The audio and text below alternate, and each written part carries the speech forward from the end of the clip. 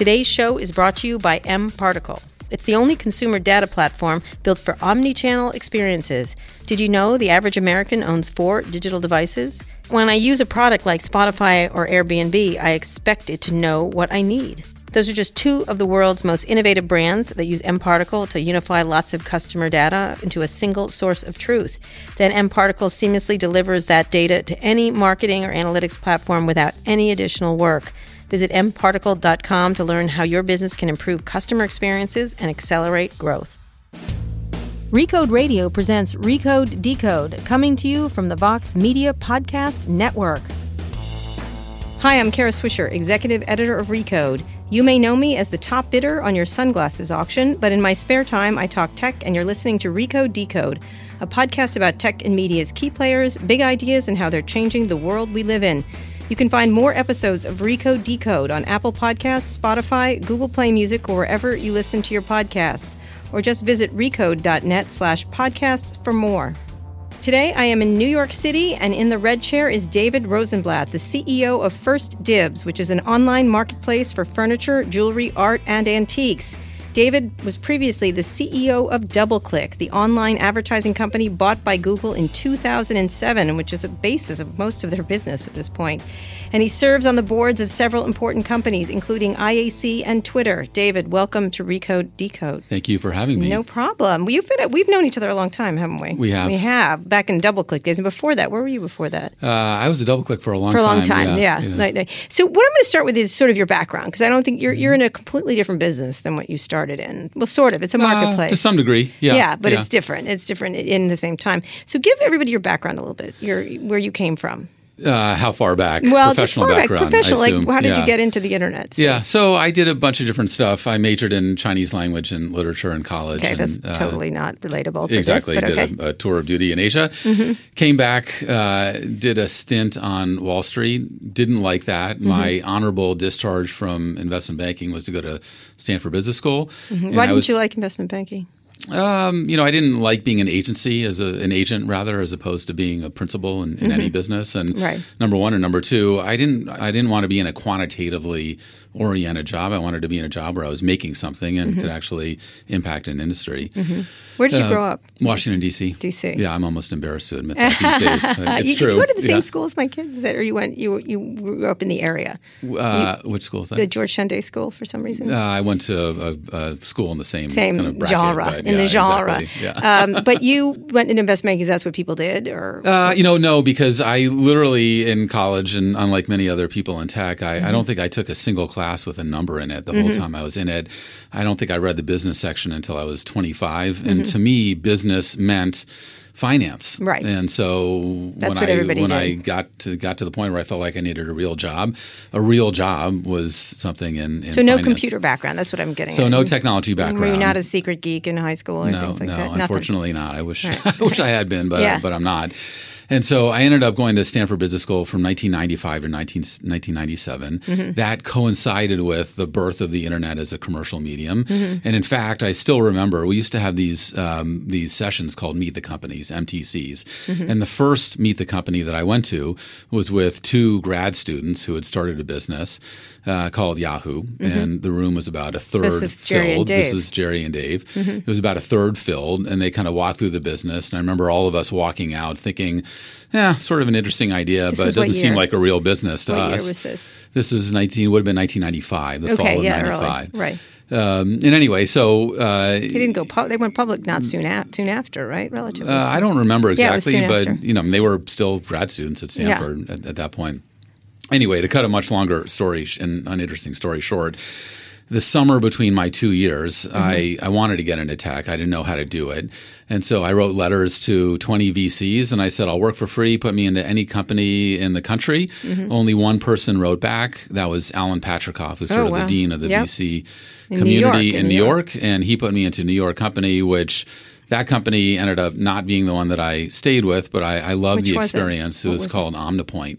Oh. It was the first GSM licensee on the East Coast. Okay. But I loved the experience, and probably more importantly, I met the woman who would later become my wife that summer. So when I graduated Stanford, on that basis, I moved back to New York. So you left Stanford, where everybody stayed in tech, to come back to New York. Yeah, only because of a woman. Yeah. Okay. All right. Okay. But you moved to New York, which was not the center of tech. But I moved to New York because right then, at that time you were there, it was Jerry, Larry, and Sergey.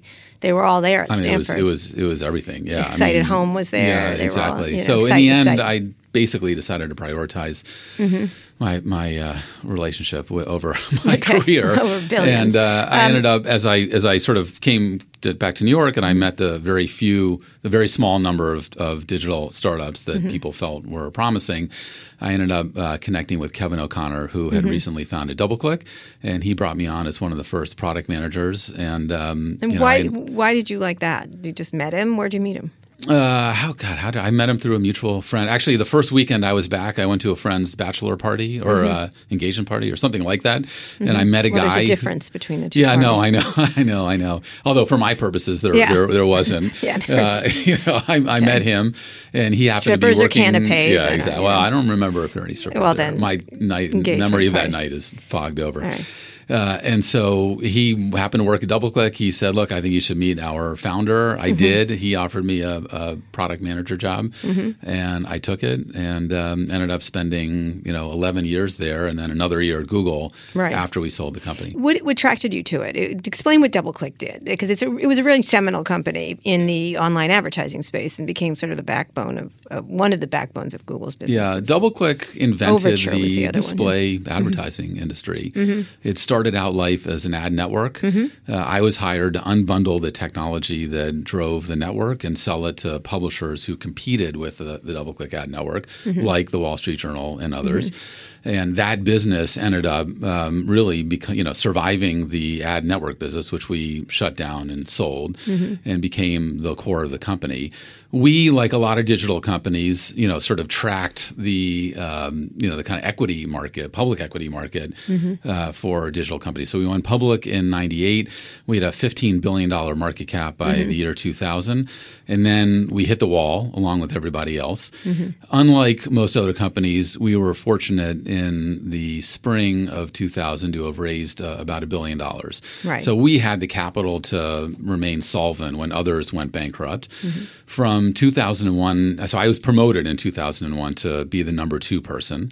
Between 2001 and 2004, we both survived the dot-com meltdown and also attempted to diversify away from our core business, which was advertising, into things like database technologies and data itself. Because everyone was looking for something. Everyone was looking for something for a way out. Right. What happened in 2004 is the equity market for internet stocks came back. We, however, did not come back with it because by that point we had diversified away from being what everyone thought we were, which was an internet advertising company.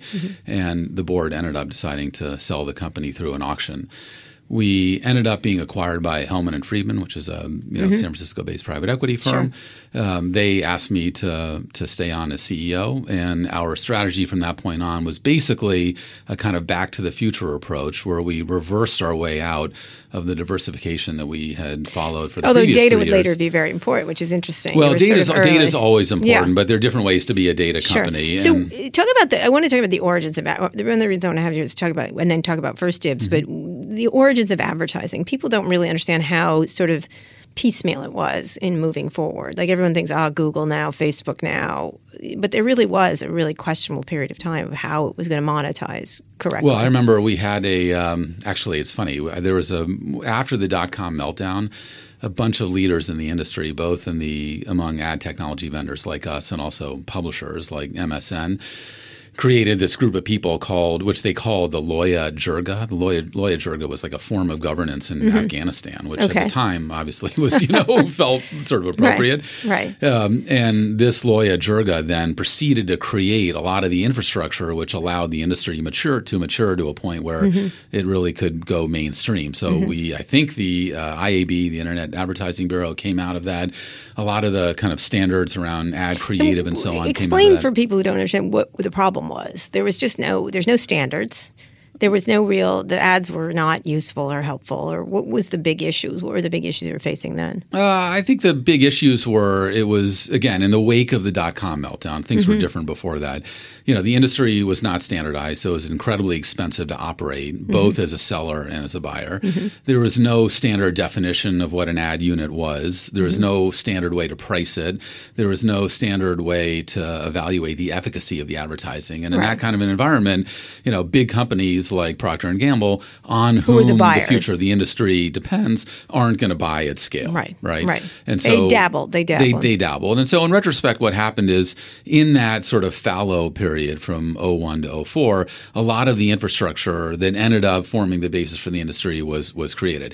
The ultimate event, though, which I think actually allowed the display business to become as big as it is today, was the creation of the DoubleClick ad exchange and the conversion of the display advertising business from a sort of old-fashioned 3-martini lunch, negotiated ad buy universe to one in which ad inventory was monetized through a marketplace of tremendous scale. And that was what we created and what became the basis of the DoubleClick. It was the Google of advertising. It was the Google of advertising. I don't know, because Google had bought Overture and was doing that in search. Yahoo bought Overture. Overture. To compete with Google. Yes, compete with Google. I'm sorry. And Google had bought, what was the one it bought? Oh, I'm blanking. Applied Semantics, one of them.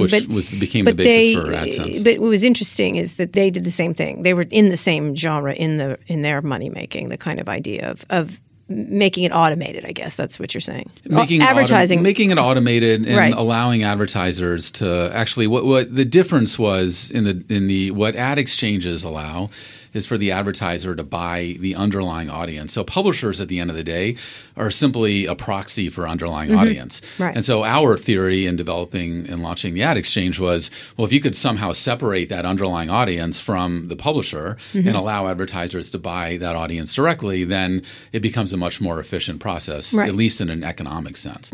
And that's what happened. And today it's, I don't know exactly, but I think its GMV is somewhere in the, $20-30 billion annual range. And where did you get that insight? What was the insight from? So it was really motivated by fear, actually. We understood that Google was aiming to enter our business. And in fact, based on what we knew, they had a lot of resources behind it.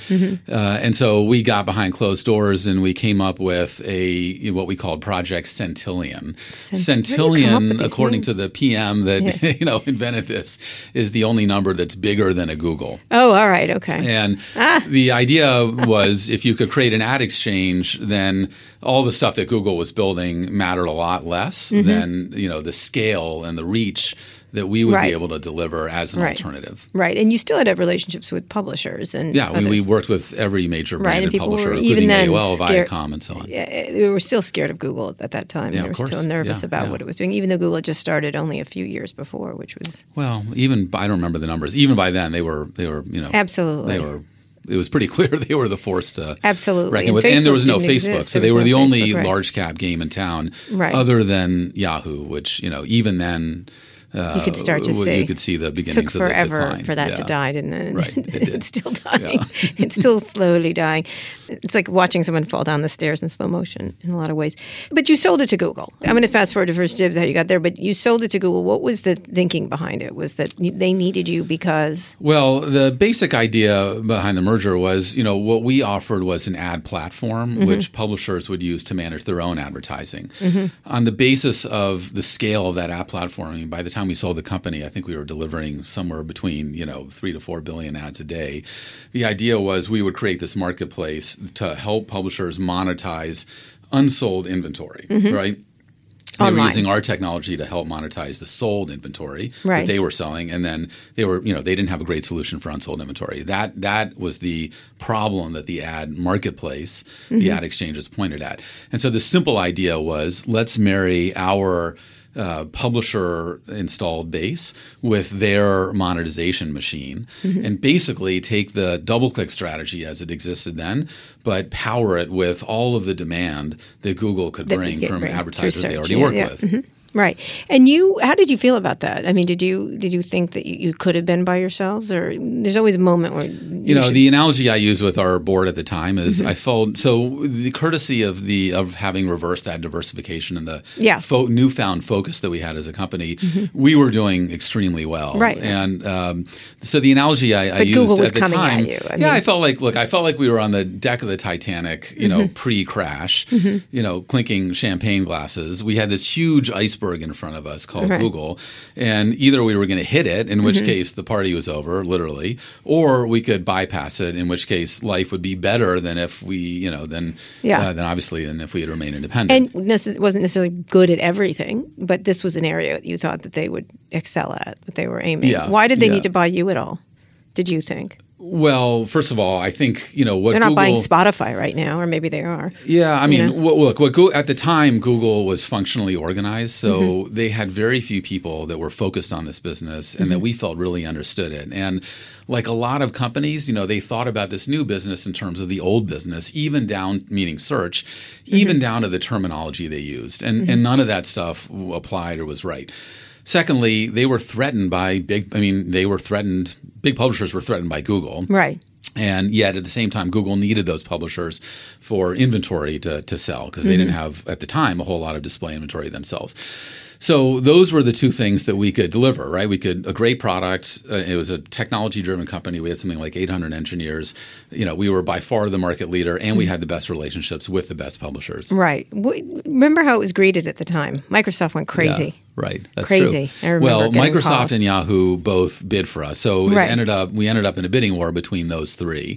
Google obviously won. Microsoft under Ballmer at the time was not surprisingly hyper-competitive and reacted in the way that hyper-competitive companies do, which is they bought what they thought was the alternative to DoubleClick, which is a company called Aquantive, for twice the price in absolute terms. They paid $6 billion. That's right. Only to then realize they bought the wrong company and ended up writing down, I think, acquisition strategy. Yeah, and look, I think they wrote down the full $6 billion purchase price. And then what did Yahoo buy? Yahoo Right Media to develop an ad exchange, and they never invested in it, and it too died a slow and painful death. Yeah, so everyone was grabbing for one of those. But you guys face a lot of regulatory pushback. We did. So we got to a deal with Google in April of 2007, and it took us a year to get clearance in both Europe and the U.S.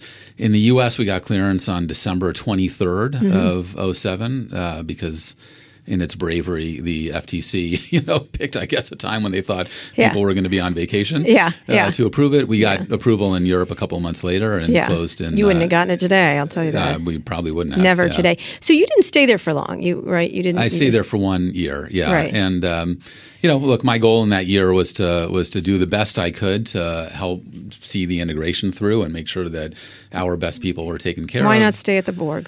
They would have liked to keep you, I'm guessing. I'm not sure. I mean, for one thing, I lived in the wrong city, and I wasn't interested in moving out to Mountain View. And Google is an absolutely incredible company, but the truth is, I was also used to running the show, and I wouldn't have, obviously, at Google. Who would you have worked for? Susan? Well, I did work in that year. I worked for two people, actually. I worked for Jonathan Rosenberg, who ran product at the time, and Omid Kordestani, who ran sales.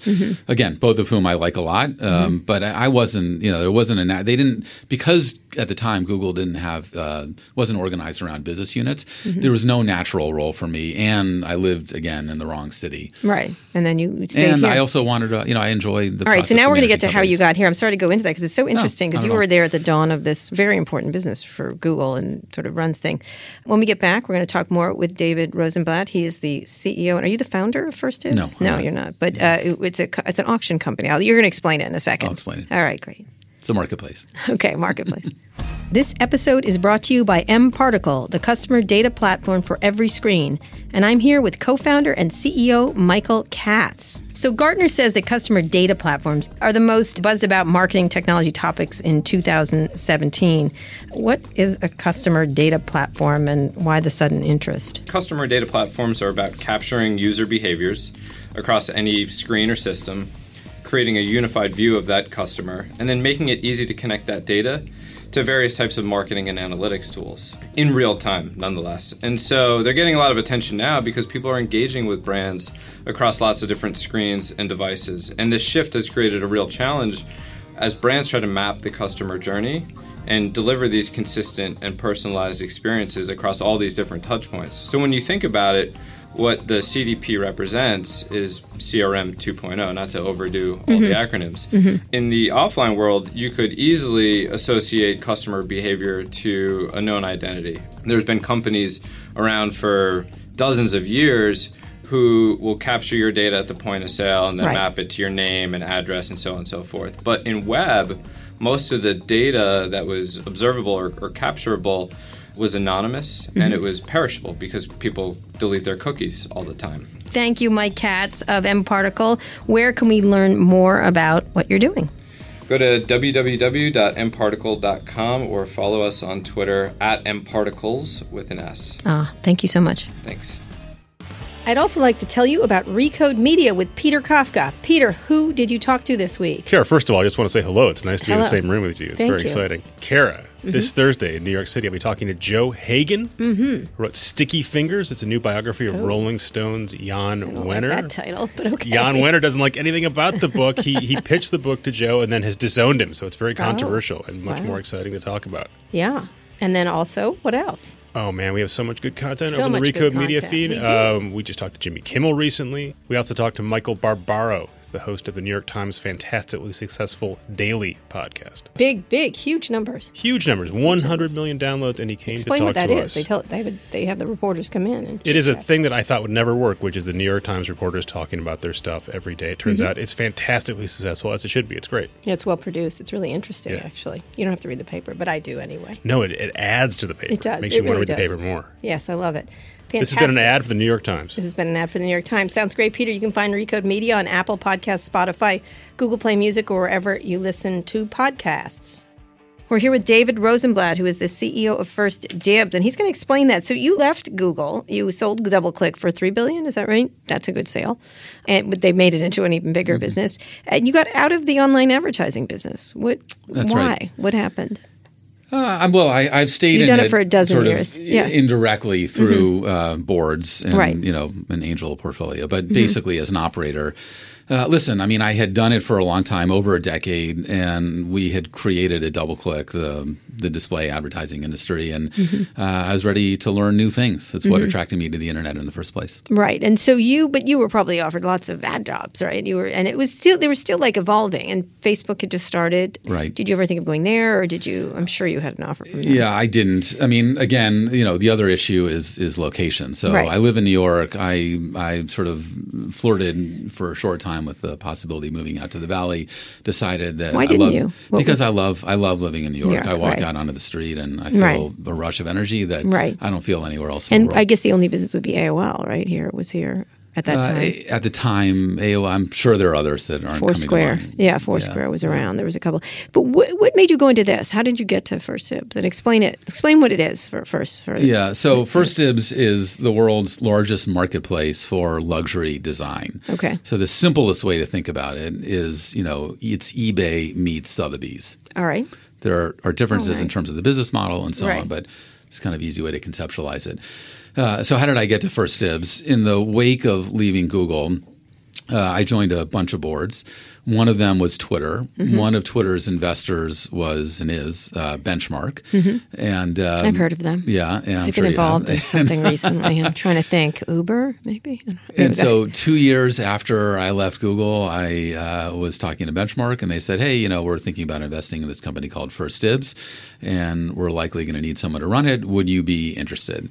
I'd never heard of 1stDibs. So after they explained to me what it was, I called an interior designer who I'd done some work with and asked him, hey, Russell, have you heard of this company 1stDibs? And he said, have I heard of it? 50% of your apartment was sourced on 1stDibs. Oh. And so that was the first time the light bulb went off. And I spent some more time with the founder and with Matt Kohler and Bill Gurley from Benchmark. And I was really, even though it was a very small company compared to what I'd run before, and it basically wasn't growing, I was really intrigued by the concept and by its potential.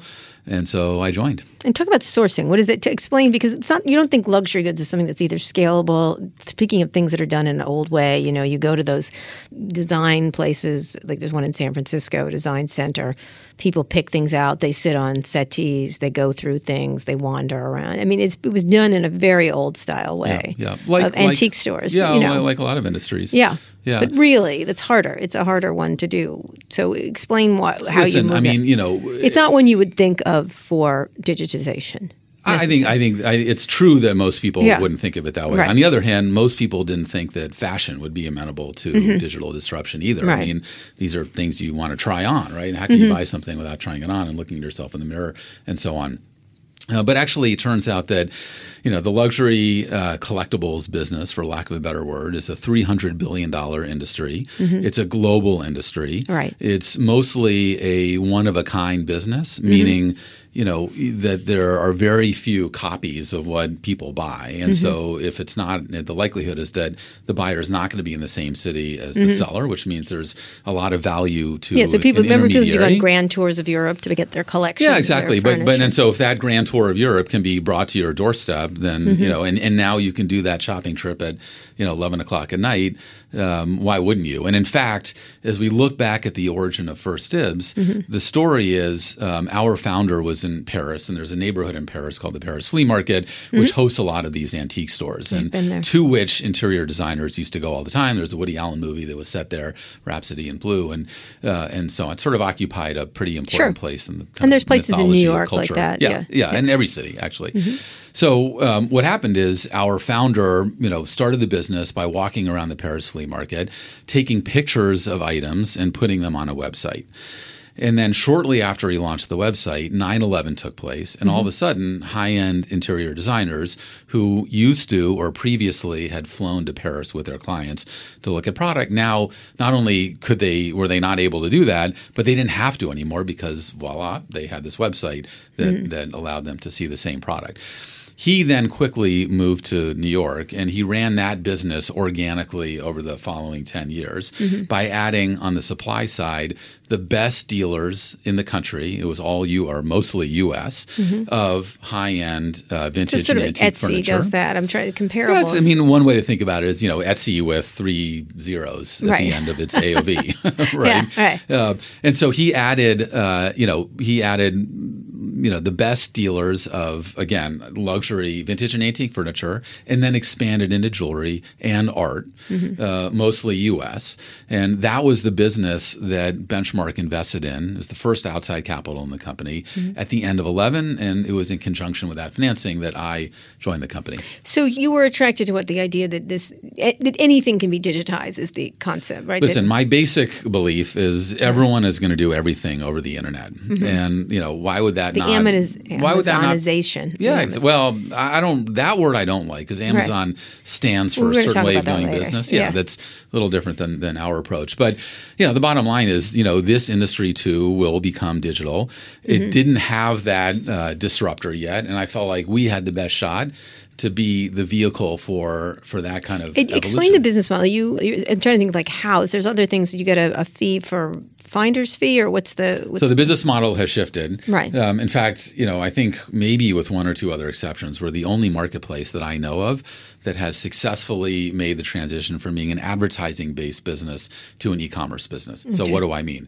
For the first, 11, 12 years of the business, the way it worked is pretty simple. Sellers, all of whom were professional sellers, so dealers or galleries, we don't source from individuals, would pay essentially a fixed monthly fee in exchange for the right to advertise items on the site. Sure. However, all contact between buyer and seller, up to and including the order itself, then happened off the platform. So you would just be a finder, essentially, or a lead generator. And, really sort of an ad repository. Yeah, right? Sure, yeah. I guess another way. So if you were a seller in Paris, you just put your stuff on the site and then try to sell it off of it. Yeah, and conversely, if you're an interior designer in New York, I guess what you're saying is the site would help you with discovery, right? Yeah. But nothing else, right? Okay. So the first year or so was spent kind of building the team and improving the basic technology infrastructure of the company. At the end of that year, we relaunched the website, and as part of that relaunch, we tested the idea of e-commerce.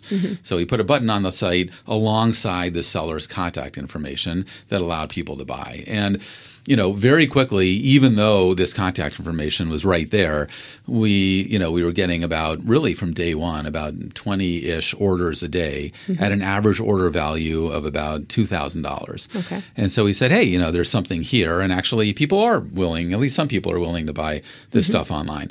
And then as we spent more time thinking about it, what we concluded is an e-commerce model actually would allow us to bring major, major benefits to both sellers and buyers, things that simply weren't possible in kind of the old way. And so our primary focus over the last 4 years has been to transactionalize the marketplace. And it has been fascinating in part because, again, I don't think anyone else has ever done this successfully. And making that change is a hell of a lot harder than it looks. Right. So explain, why does that work from in these items, these 2,000, if you're selling, say, a settee or a chair, for example. Is it the one-of-a-kind part of it? I mean, because Etsy works very well, I think. Amazon works well, obviously. But what is it about the thing? Is that it's just easier, or that you give every part of it? Yeah. Well, so first of all, this is a market which is inherently inefficient, right? It's a mostly one-of-a-kind market. And it's hard to do discovery. It's hard to find stuff, right? Yeah. So all of a sudden, again, we have the best dealers in Vienna, and we have the best dealers in Stockholm, and you try and we to seek them out, right? Right. And often they actually seek us out, right? Because we do have a very strong network effect, which means we've aggregated the best buyers this guy in the world. Sweden is on if you want to be in front of those best buyers, it's a magical opportunity. If you otherwise are restricted to being a dealer in Malmo, Sweden, and are kind of would have to limit yourself to people who made the trek out there. So from the seller's point of view, what we're able to do again is introduce them to a global audience of the best buyers, both consumers and also interior designers. So how do you do that side? Because then you have the other side, which has to be just as So robust. on the demand side, we have two types of buyers. We have interior designers who are to this world what agencies are to the media world. And then we have, consumers, which in this business are called collectors. It's a fancy industry, so they get a fancy name. I think rich ladies immediately, but go ahead. That not all ladies, but they skew higher net worth. That is true. I'm guessing. And so, what we're able to do for them, again, in addition to solving the discovery problem, is we're able to create a buyer assurance policy, which in this market is really important because they're spending. It's real. We guarantee the authenticity of all pieces that are sold through the marketplace. And again, that's something that. And do you look at? You don't look at them. How do you guarantee the authenticity? Because I'm thinking of the Real, which does. You send it in and they make sure it's a Bill Blass. So we don't do that. We do it in a couple of ways. One, and most important, is we vet our dealers and galleries. So only the best can sell on 1stDibs, and we only accept a minority of those who apply to be able to sell. Secondly, we're able to we vet at the item level for certain types of orders. So we average now about 10 orders a day above $10,000 per order. So each of those we take a look at individually on top of it. And the reason why we're so careful about it is we, 1stDibs, accept that risk. So we provide an ironclad buyer assurance policy. And that's part of – How do you vet someone? How do you know? Well, again, we vet at the dealer level, How? number one. They have to have references. We look at samples of their product. We look at, we do background checks, all that kind of stuff. But another interesting dimension of a marketplace with very strong network effects is once they join the marketplace, because we've aggregated so much qualified demand, just maintaining, their participation in the marketplace is itself the biggest incentive to play by the rules. Because if they don't, obviously they get kicked out. Sure. And because so many people now rely on 1stDibs as sort of a sole source way to buy stuff, they have to be there. And then you split it up by search, a lot of photos and there are a lot of photos, yeah. But so, how do we make the experience better? Number one is by aggregating product. Number two is by this buyer assurance. Number three is we take advantage of our scale to negotiate preferential rates with shipping carriers. So we get things delivered, at faster speeds, at lower prices, and with more transparency around reporting than any dealer or individual consumer or designer could get on their own. So now you're in furniture, jewelry? We're in furniture, fine jewelry, art, and a little tiny bit in vintage fashion, which is mostly expensive handbags. It's not the focus of the company, though. Right, because too hard? It's just not our core customer. Again, is not doing that, and know, I'm not sure. We have great customers, but there are a lot of other people in that business. Right. Whereas in the rest of our businesses, we're able to really. So, who's your biggest competitor then? What would be the competitor to this? So we have a bunch of different types of competitors. In some senses, the auction houses are marketplaces themselves. They've invested very little in digital, and so they're not really a head-to-head player, but they're in this market. Number two is some of the large cap internet companies have made forays into this business. eBay launched something called the eBay Collective, which was a direct competitor of ours. It has no traction.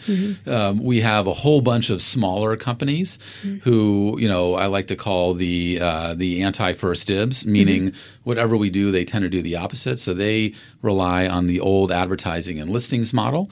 But again, the largest of those is probably 5-ish%, at least as it stands today. And then design within reach, and the big box retailers are other competitors of ours. Right. But again, they have a different business model. They're retailers. They're not, and they do sell their own stuff, but they're not marketplaces. So they have much lower they're reach. Traditional retailers. Yeah, they're much more exactly. traditional. All right. When we get back, we're going to talk a little bit about how do you compete in this world in an Amazon type of world, because here's something you could see Amazon getting into very easily, and they certainly are moving in a fascinating direction. We're here with David Rosenblatt, who is CEO of First Dibs. This show is brought to you by Qualcomm, the company that invented the fundamental technology in everything you love about your phone. From download speeds to stunning photos to GPS, none of it would work the way you count on without Qualcomm engineers getting there first. And now the company that changed everything with the smartphone is about to change everything else. Qualcomm is why you love your smartphone no matter what brand of phone it is. Learn more at qualcomm.com/weinvent. This show is brought to you by ZipRecruiter. Are you hiring? Do you know where to post your job to find the best candidates? With ZipRecruiter, you can post your job to 100-plus job sites with just one click. Then their powerful technology efficiently matches the right people to your job better than anyone else. That's why ZipRecruiter is different. Unlike other job sites, ZipRecruiter doesn't depend on candidates finding you, it finds them. In fact, more than 80% of the jobs posted on ZipRecruiter get a qualified candidate in just 24 hours. No juggling emails or calls to your office. Simply screen, rate, and manage candidates all in one place with ZipRecruiter's easy-to-use dashboard. Find out today why ZipRecruiter has been used by businesses of all sizes to find the most qualified job candidates with immediate results. Right now, my listeners can post jobs on ZipRecruiter for free. That's right, free. Just go to ZipRecruiter.com/decode. That's ZipRecruiter.com/decode. One more time to try it for the low, low price of free. Go to ZipRecruiter.com/decode. I also want to tell you about Too Embarrassed to Ask, my other podcast, which I host with Lauren Good from The Verge. Hi, it's me, and I'm not a bot. You are a bot. I'm real. Else. I'm not a lizard person. I question that on a daily basis. Every Friday, we answer all of your questions about consumer tech. Lauren, what did we talk about this week? I'm going to turn it over to Recode's politics editor, Tony Rom. Are you a politics editor? Politics reporter? Yes, why not? We do it all. What did we talk about this week? Politics guru. Well, other than talking about lizard people, we talked about Russian interference in the 2016 election and how Facebook, Google, and Twitter are set to testify about it on Capitol Hill on November 1st. Right, and that's going to be what? A watershed? What? It's either going to be really boring or kind of a mess for these companies. Either way, they don't want to be there. So it's going to be a bit of a showdown. Tech companies have a history of, like Jerry Yang on that China committee. You don't remember that, but I do. It was not good. It did not turn out well. Most companies that go to Capitol Hill that are tech companies don't do well. Bill Gates. Yeah, I would say that they were going to be heavily lawyered up, but the people who are testifying are the general counsels of Facebook, Google, and Twitter, so the lawyers are there. The lawyers are there. It's a very legal discussion. Very legal. It was a really great discussion with Tony, if you want to hear about all what's going on, not just about that, but other things around these social media companies and politics. And we hope you'll go listen to it. You can find Too Embarrassed to Ask on Apple Podcasts, Google Play Music, or wherever you listen to podcasts. That's Too Embarrassed to Ask. See you there. We're here with David Rosenblatt. He is the CEO of 1stDibs. We've been talking about the business, which is a high-end marketplace. It's a high-end furniture goods marketplace, essentially. Luxury design. So that includes furniture, but also jewelry. And it's antiques and new stuff, and right? New. Yep. Because you think antiques. New product, which we call contemporary, is new to 1stDibs. So designers come to you. It's one of our fastest growing categories. Right. So designers would come to you. There's all kinds of, because I've noticed a lot of retailers now we're featuring this interior designer. It's only on our website or something like that. So, so all kinds of interior designers who are doing their own furniture, their own kind of thing. Yeah, and also just furniture brands, right? High-end furniture brands. Who are trying to sell stuff. Where is the biggest growth area for you? So the largest of our businesses overall is furniture. As a category, jewelry is growing very fast. Contemporary design, contemporary furniture is growing fast. And international, Europe mostly, is growing very fast. Most of your business is from where? Here in the United States? Most of the demand is from the U.S. Demand is from the U.S. By the end of the year, we'll have more furniture supply from Europe than from the U.S. But we still anticipate that U.S. will be. Furniture yeah, exactly. Right. Right. And then Discovery, you're not like a British auction show. What's that British show? You know what I mean? My old thing. Yeah. Yeah. So we don't. First of all, we don't do auctions. So we support negotiation and fixed price sales, but not auctions. People can meaning say, like you can negotiate to buy, or you can buy to fixed price. Who decides price. on the prices then? The sellers. The sellers do, and then but people can say. But it's up to the buyer and seller to negotiate. To negotiate, and they get in touch with each other during that through our platform, through your platform, and then you get the piece of it, and we get a commission. You get a commission of it. Exactly. Is there other businesses out of this? You said shipping, all kinds of things. What else could you do? Obviously, or is it just the commission business? That's what you do. Well, that's the primary focus of the company. I mean, I think how do we grow? We can grow by adding verticals, by adding geographies, and by adding different types of customers. And all three of those are a focus of ours. And obviously, you depend on a robust economy wherever you are, wherever you're selling to. If you're selling to Saudi Arabia or wherever people that want to buy things, Yeah, I mean, it's a global business, so we feel to some degree like as long as there are economies that are growing somewhere, and there's an appetite for great design, we'll have a great business. You'll be fine. Yeah. So I want to talk a little bit sort of beyond in the e-commerce space. You have a very particular niche, in this area. Are you worried about Amazon moving into your space? We think we're in a pretty different segment. I mean, as we describe it, the race for the $50 order is over. It's been won. It's been won by Amazon. The race, however, for the $5,000 order has not been won, and that's the race. I just bought a lot of big things on them recently. Yeah. It's interesting. Yeah, but if you look at, again, they don't publish it, but you look at their average order value, their AOV, it's not going to be, it's not going to be $5,000, right? No, not at all. Whereas ours, we're absolutely headed in that direction. So I think that's the way we think about it. Now, what makes the luxury business in general different and I think harder to access for Amazon than most other industries, and it really has to do with the comfort level of the seller with the environment in which they sell. Sure. And so even though Amazon obviously has all the assets in the world in terms of customer base and logistical support and payment, it's methods Walmart, and so not on. Barney's. I get it. Yeah, and the best sellers aren't going to want to sell there. And look, I'll give you one example without naming names, unfortunately, because I'm not allowed to. But we just added 2 contemporary furniture brands to 1stDibs. Those brands had been selling on Wayfair, which, by the way, in all other respects is a fantastic company. But they withdrew from Wayfair even before they started selling on 1stDibs simply because they didn't want the adjacency of their brand with the lower price products on Wayfair. So Bamboo, they didn't want to be next to Bamboo. Yeah, exactly. And that's a lot of one of the things that we look. There's a reason why you can't buy Chanel in Target, right? Chanel doesn't want to be there, and they're never going to be there. And so you're relying on that idea that Amazon is sort of the big box seller, the Walmart of this Look, we don't think about Amazon. What we think about is the customer, and both on the supply side and the demand side, and how we grow sales, right? So where is e-commerce going then? Okay, you have Amazon on one side, which has sucked up everything. How do you look at them as you're in e-commerce? What do you? Yeah, look, I love the company personally. I'm a shareholder. We track a lot of the stuff they do. We try to learn from as much of it as possible. So we admire them. We just see them as a sort of orthogonal player to what we do.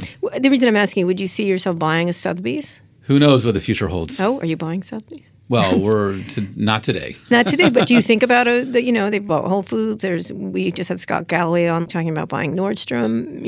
There's definitely going to be something occurring. Well, listen, I would put it this way. I believe that we're the disruptive entity in our business. Mm-hmm. There will be casualties on the other side of that. Who knows where that goes and which companies those are specifically. Mm-hmm.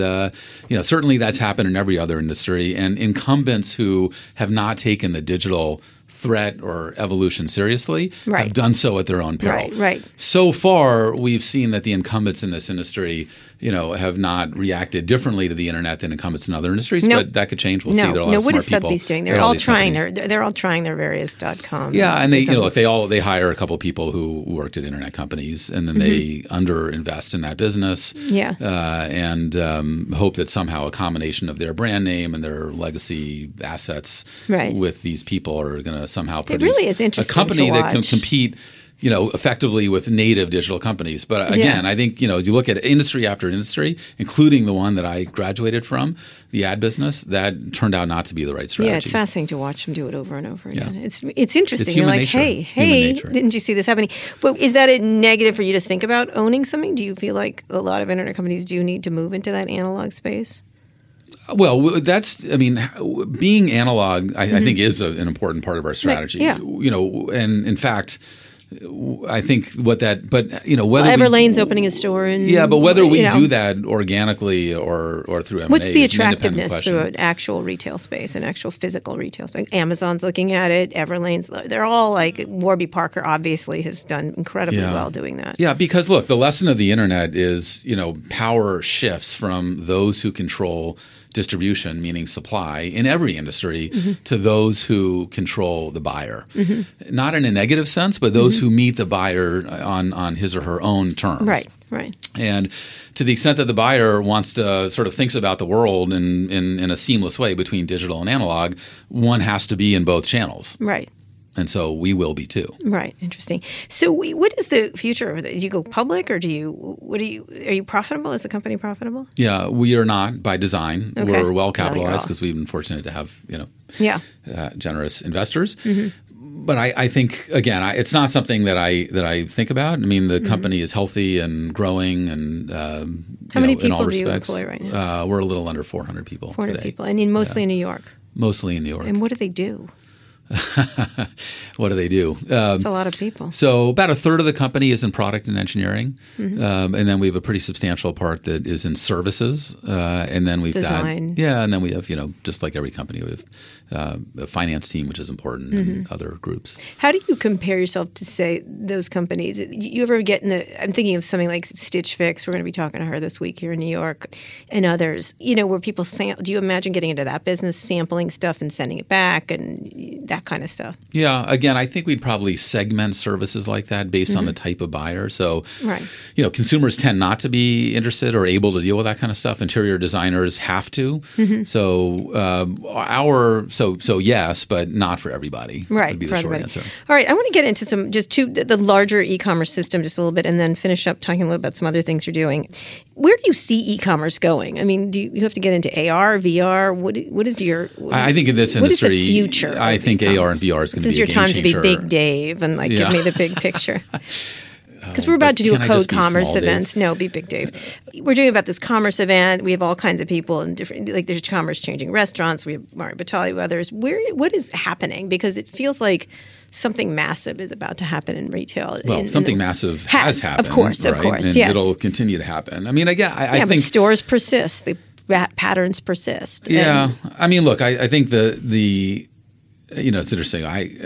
One of the points that a book I read recently made is that the sort of distinction between what one considers technology and what one considers an analog is rapidly disintegrating, and I think that'll be the case too. And e-commerce will be a beneficiary of that. So, look, we sell furniture, right? And we sell stuff that you put on the walls, and we sell stuff that you put on your body. And so, AR and VR is incredibly important to us, and that, in many respects, nothing will ever fully eliminate the need to touch and feel something for those for whom it's important.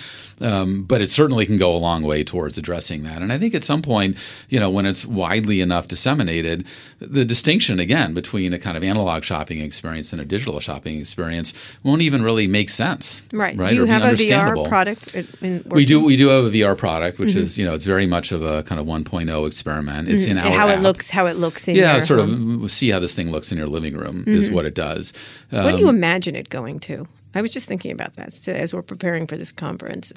Where do you imagine it? It just replicates your room and populates it, or what do you see it happening? Yeah, that you can create a three-dimensional model of your room, and you can take stuff in and take stuff out and move things around and change its colors and dimensions and design a product actually to meet exactly your specifications. And again, that's really something that's not possible in an analog-only world, obviously, but is easily doable over time with the right technology on the internet.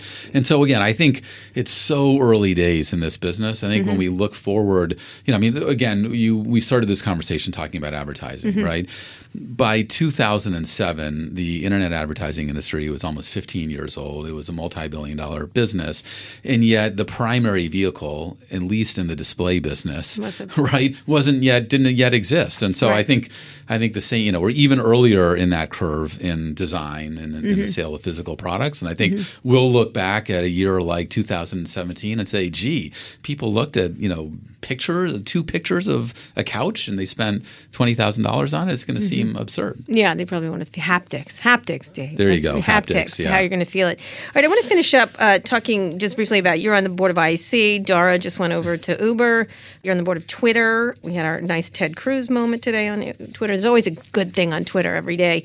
Why are you doing these boards? I mean, I know you can't comment on it, although you should, but I want you to talk broadly about why you're on boards like this. This is and what they're. So I'm on one other, which is Farfetch, which I joined a couple of months ago. What is that?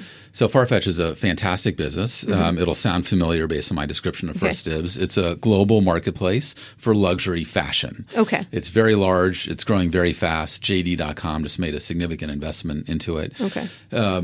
So I sit on these boards to learn, right? Because if my experience is limited to one company, then my perspective is also limited relative to what I can learn from being involved with these other companies. And Farfetch in particular is the the company whose business model most closely approximates First Dibs. What you're doing in luxury and yet fashion. they're sort of a couple of years down the road versus where we are today in terms of the evolution of the model. And so, I learned quite a bit, and in return, I feel like I have something to contribute, really based both on my experience in First Dibs and also having run a large scale, kind of horizontal technology platform company. And what do you learn from IAC besides being amused endlessly by Barry Diller? Look, IAC is a marketplace company, right? Yeah. So, you look at its strongest assets, they're all marketplace oriented. So those are natural learning opportunities. Barry himself is obviously a fantastic person to learn from. The other people on the board, equally, Jack Welch sits in on many of the board meetings. That must be yeah, exactly. Laugh riot. So it's all. Comment. Look, we can all learn from everyone around us. Yeah. These are people who I think in particular have a kind of Do you know ability Dara to well? educate. Do you know, I don't know. You don't know. No. What do you think? Would you have taken that job? Look, on paper, I think he's a perfect fit for that job. I checked to see if they were coming for you for that job. Yeah. On paper, he's a perfect fit for that job. Yeah. How would you have ever taken a job like that? I don't think I was a candidate, and that's I'm very happy. You were on my list. Yeah. You were on my list. And then finally, Twitter. I know Twitter's always in the news, but lately it's been quiet. Uber's been sucking up all the oxygen. Silence is golden. I know. Actually, right? I mean, seriously, it's good for Twitter to have a little space to operate. But can you talk about the social impact of Twitter right now? Not as a board, what's going to say, whether it's going to sell or not. What's it going to do? Is Jack going to have yet another job? I put Jack up for the Uber job, by the way, so he'd have 3 jobs, 33% each one. As a Twiker director, I thank you for that. No problem. I'm just trying to create trouble and combine 2 things I like covering quite a bit. But talking about the social impact of Twitter, because it's never been more relevant with Donald Trump is on it, everything happens. I know silly things like the Ted Cruz porn thing happen, but every day it's something else, and Twitter is at the center of that action. The hurricane or the Charlottesville, everyone responded to each other on it. What do you think has happened to that? Because it's become that medium. Yeah, look, I think it's the ultimate expression of the democratization potential and opportunity of the internet, right? Everyone and anyone is put on the same level as a Kara Swisher or as a New York Times. And that's a really, really powerful phenomenon. And what do you imagine it happening? Because it really is fascinating. I think it's fascinating. It's never been more relevant as a medium and then still struggles as a company. It's a really interesting dynamic that happens. Yeah, look, I'm not sure I would characterize it as a struggling company. I mean, it's a company that did $2.5 billion in revenues. It's growing in terms of usage and engagement. The leadership now is strong, and I feel good about it. I mean, everything seems to be moving in the right direction. And were you surprised that Donald Trump used it so heavily? It's become his mouthpiece? No. He's perfect for it, isn't he? I call him the world's greatest Twitter troll. It's really amazing. He's really you don't have to say anything. Yeah. You don't have to comment. I had Jack on, and I said, I go, how do you feel about Twitter? You know, that's the most famous user. How do you feel about Twitter? Yeah, how do you feel about Donald Trump on Twitter? He goes, it's complicated. It is complicated. Yeah, it's a really interesting thing. Anyway, David, this has been really great. Thank you so much for being here. It's been a really interesting interview. I think First Dibs is the reason I was interested in having you here is because the conceptual ideas behind that you can digitize anything, and it's not something when you told me, I was like, what are you doing? And I didn't even begin to now it makes a lot of sense to me. Thanks for having me. Yeah, no problem.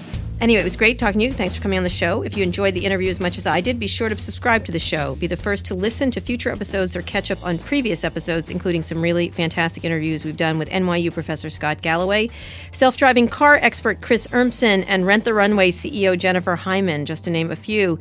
You can find all those episodes and more wherever you found this one and on our website, recode.net/podcasts. Now that you're done with this, check out our other shows on Recode Media with Peter Kafka. You'll hear no BS interviews with some of the smartest people in media and entertainment. I also host Too Embarrassed to Ask along with Lauren Good of The Verge, where we answer all of your questions about consumer tech. And on Recode Replay, you can find audio from all of Recode's live events, including the Code Conference.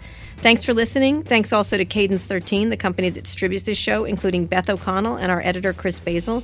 Thank you to our producer, Eric Johnson. This has been another episode of Recode Decode. I'll be back here on Monday with another great guest. Tune in then. Hey, Recode fans. After you've been updated on developments in tech and business this week, come join us at Worldly, Fox's foreign policy podcast. It's Jen Williams, Zach Beecham, and me, Yochi Driesen, with your weekly guide to making sense of the wider world. You can find us on your favorite podcasting app, so come subscribe, rate, review. Email us at worldly@vox.com. We look forward to hearing from you.